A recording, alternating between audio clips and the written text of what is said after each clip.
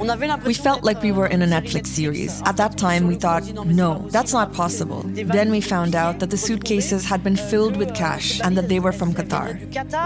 On the 9th of December 2022, Belgian police raided 19 different addresses across the capital, arresting 8 people and seizing over €1.5 million. Qatargate embroiled members of the European Parliament, their assistants, civil society and foreign governments. A corruption scandal that would rock the European Union to its core. If Qatargate shone a light on the murky waters of corruption, conflicts of interest and lobbying, 12 months later, can the EU honestly say it's cleaned up its act?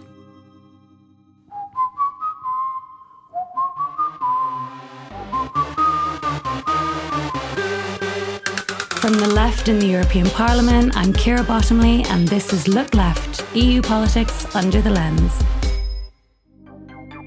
Hello and welcome to another episode of Look Left. Today we'll be discussing Qatargate 1 year on, transparency and political integrity. As usual, I'm joined by my co-host David Lundy. Hi David, how are you doing? Hello Ciara, I'm alright.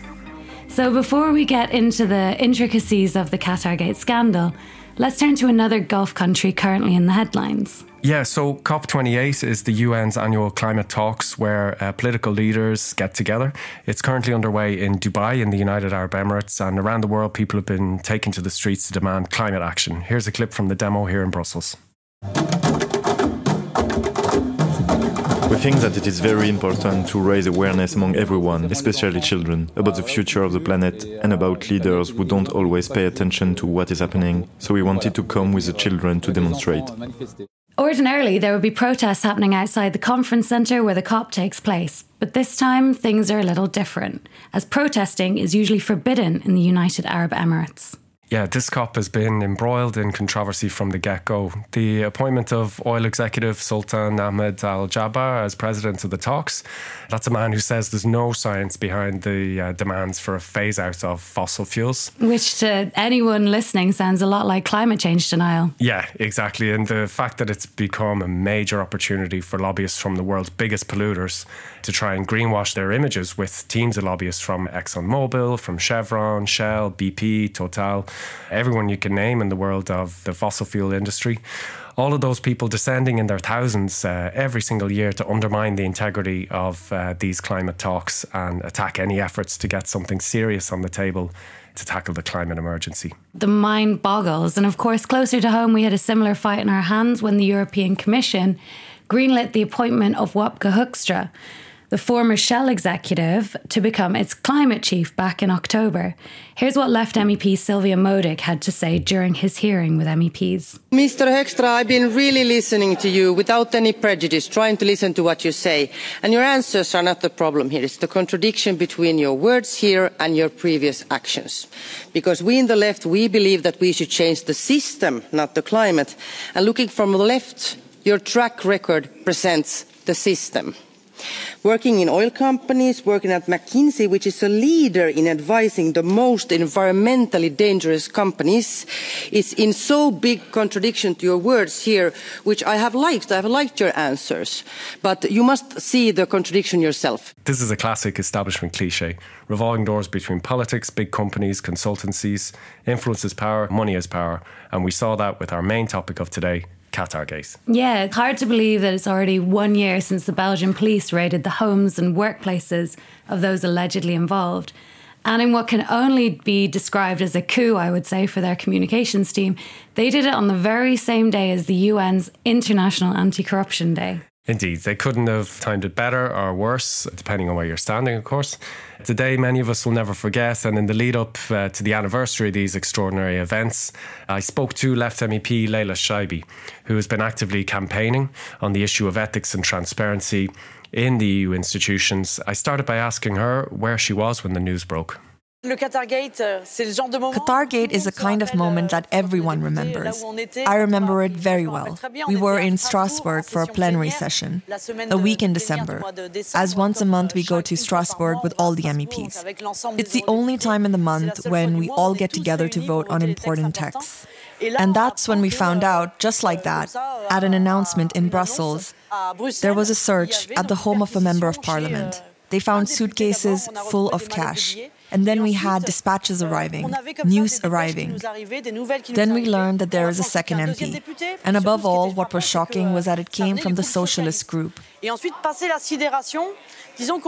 That's when we realized that no, this isn't a Netflix series, and that in fact something really serious is going on here, and that there will be dangerous repercussions for the whole European Parliament, and that we're going to have to take this very, very seriously. So we thought, no, but did you see? So is it, obviously you identify with it. You think, well, there are some colleagues at the center of this case, so it could be us. You say, that's not possible. You're offered a suitcase full of cash and obviously you turn it down. These things seem obvious, but then you realize that they're not. And then right away, questions arise. How is this possible? How did we get here? I am a member of the AFCO Committee on Constitutional Affairs. We talk a lot about transparency, the relationship with lobbies and the way in which decisions taken by MEPs are influenced by private interest groups. And all of a sudden, we're thinking that there might be a link between all this. There is a difference between lobbying and corruption. But perhaps here, in the kingdom of lobbies, in the European institutions, the fact that there is no transparency at all, that there is so much lobbying which makes Brussels the second place in the world after Washington for lobbying, perhaps this is an open door that encourages corruption. The description of it being like a Netflix series is spot on. We were all glued to our screens watching this whole thing unfold on Twitter and in the media, with colleagues sharing gossip and theories. When you spoke to Leila, did you have the impression that she thought much had changed in the past 12 months? Not exactly. Let's hear what she has to say. What happened a year ago was an electroshock. And we realized that even if the presumed guilty parties belonged to a single political group, we had to clearly denounce what was going on. Because if we didn't, all the groups would be tainted. For all the citizens of the 27 countries of the EU, the European institutions seem remote and disconnected from reality. And then on top of that, there was Qatargate. At that time, there was a lot of declarations of intent from the President of the European Parliament, from all the political groups saying, oops, we have a responsibility. And so we expected measures to be taken. Unfortunately, 1 year on, not much has happened. In September, 3 months ago, a new code of conduct to which parliamentarians are subject was adopted. This is a plus, but from my point of view, it's pretty damn ridiculous compared to what's at stake.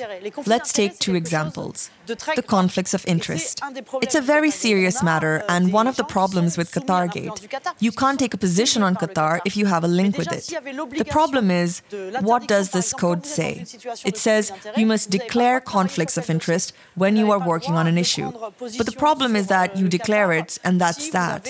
There is no prohibition. There is no ban on working on a case, even if you are in a conflict of interest situation.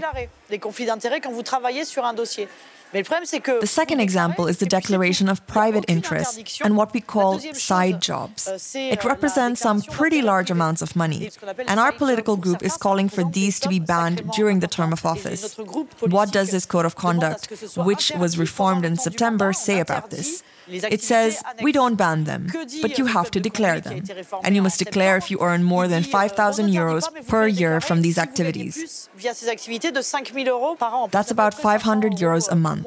The problem is that you have members of parliament, for example, Guy Verhofstadt, who lectures us on morality in the AFCO committee and then earns up to 26,000 euros a month in addition to his mandate as an MEP because of his other activities. Or Jérôme Rivière, who is an MEP for the Rassemblement National, the extreme right, is the best paid French MEP and the 4th best paid MEP. He earns between 4,000 and 20,000 euros a month on top of his salary as an MEP. He earns 240,000 euros a year because he runs a company. We believe that this should be regulated. It's an ethical issue, and it will limit corruption if we limit these side activities. So if we've just heard not a lot more than good intentions and nice words, one of the big things, of course, that we've been waiting for is the Commission to propose its much delayed ethics body to serve as an independent watchdog for all the EU institutions. Let's hear what Leila had to say about this. Big topic, the ethics body. It was announced by Ursula von der Leyen in 2019 at the very beginning of the legislation. Back to December 2022, Qatargate is still on the cards, but we're thinking, well, there's Qatargate, so that will speed things up a bit.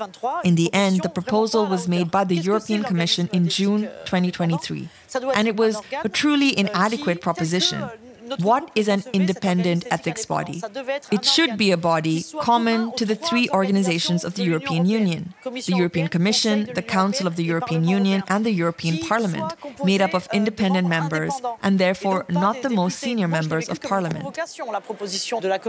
For me, the European Commission's proposal in June was a provocation, an empty shell where we have members who are once again parliamentarians who have to give their opinion on what other parliamentarians are doing with no power of sanction, just indicative declarations and no obligation for them to be published. So it serves no purpose at all. It's just a way to clear your conscience, and I don't know how you do it with something as empty as that. As well as being on the Constitutional Affairs Committee, Leila leads for our group on the Platform Workers Directive, an important law that would reclassify gig economy workers like Deliveroo riders and Uber drivers as employees, instead of being falsely labelled self-employed. From the start, there's been intense lobbying from these big corporations on this issue, so I was interested to know whether Leila had been lobbied directly by them and how this kind of activity and interference is affecting the talks. The platforms are lobbying very, very hard because they know they have a lot to lose. There is no obligation for MPs to declare their meetings, but there should be, because that way it allows us to know how decisions were taken. With Uber, it's not so much a problem to meet them. Even I chase after the lobbyists from Uber and Deliveroo because initially they came to see me and now they don't really want to because they know whose side I'm on. The meetings I've had with the lobbyists have helped me a lot to find out what's going on in their minds. The problem is when they're opaque, when they're not transparent, and when they have an influence or even write the law. They put pressure on the negotiators without inviting any workers, but just with representatives of the platforms and fake workers explaining that the platforms are totally right. The problem is that they are trying to hide themselves. They have created some associations like Tech Alliance or Move EU. You don't see Uber when you hear Move EU, and that's the problem. I can claim to have helped build a counter-lobbying group of workers. When we organize meetings here with the group, the left, with workers from the 27 countries of the European Union, delivery drivers, Uber drivers, and they all put pressure on the Commission. It's good lobbying because it defends the general interest, not the private interest, and also because it's done in a totally public, transparent and open way. The problem is that in the end, we end up with a law that is much more in favor of these private interest groups than in favor of the citizens, who are normally the people who elect the MEPs. Counter-lobbying is great. I remember when Leila brought in a group of platform workers to the European Parliament so that they could interrupt a closed-door meeting between MEPs and digital platform lobbyists, basically ensuring that they had a seat at the table. I think it's about balance, really. People are all too often shut out of what goes on in politics and the decisions taken that affect their lives. Big companies can afford to buy their way in.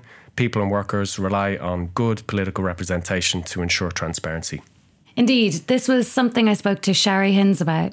Shari is a policy officer at Transparency International EU and she leads on political integrity. I was keen to hear her views on how Qatargate has affected people's perception of the EU and what this means for the upcoming European elections. I started by asking whether she thought Qatargate was a uniquely Brussels problem. Qatargate was focusing on the European institution and the European Parliament in particular, and in Brussels there is a lot of attention because it's the center of the EU decision making. Brussels is the second capital in the world in terms of lobbying activity after Washington DC. There are now more than 12,000 organizations in the EU Transparency Register, and our point of view is that lobbying is a part of a healthy democracy, but there should also be a level playing field, allowing to all kind of actors to discuss and interact with the European institution, not only, for example, corporate or businesses. And in the wake of the scandal, there was a lot of emphasis from certain factions in the European Parliament that pointed to the fact that this was coming from foreign governments. But I think that's only one part of this story. The other part is how the House functions and all the loopholes and discretion because of a lack of proper oversight and procedures. I wonder if you have a view on this. Foreign or not, in general, interference is something that is there. There will always be some actors that will try to use the loopholes present to do undue influence. But the point is not really about this kind of actors, but the institution. If we don't have a system where there is monitoring, oversight, and deterrence action, it creates this culture of impunity. What do you think about the role of whistleblowers in this case? And maybe the role of the media also, because we saw that everything was revealed in Le Soir, in the Belgian national media, but it took the Brussels-based media a little bit longer to get to that. Yes, media, investigative journalists, they are playing a crucial role in uncovering this kind of scandals. In terms of whistleblowers, I think this is a very good and important point. At the moment in the parliament, the rules on whistleblowing are very weak and they are not up to standard compared to the directive on whistleblowing protection. And so when we read for the first time about the Qatargate, we consider it the tip of an iceberg. Probably many actors and many people inside the parliament saw something strange going on there, but they probably did not feel comfortable to say about it and speak about this because at the parliament there are basically very weak rules. I think there is a perception, and maybe a fair one, that these days politicians aren't always working in the interest of their constituents. What can and should governmental bodies like the EU be doing to improve transparency and accountability to their voters? There are many ways to address this issue, but if we focus on the European Parliament, for example, there is a big problem related to the side activities of members of the European Parliament.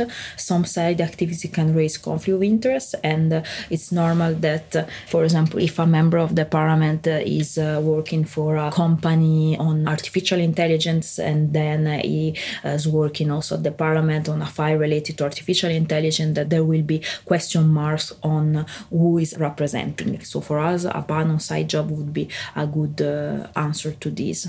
In what way do you think that Qatargate is going to affect people going out to vote in the European elections next year? I think that the European institutions still have the time to send a strong message to voters and to make sure that people and citizens understand that they take Qatargate very seriously. With the Parliament, the new rules missed the opportunity. They are not up to what the scandal was.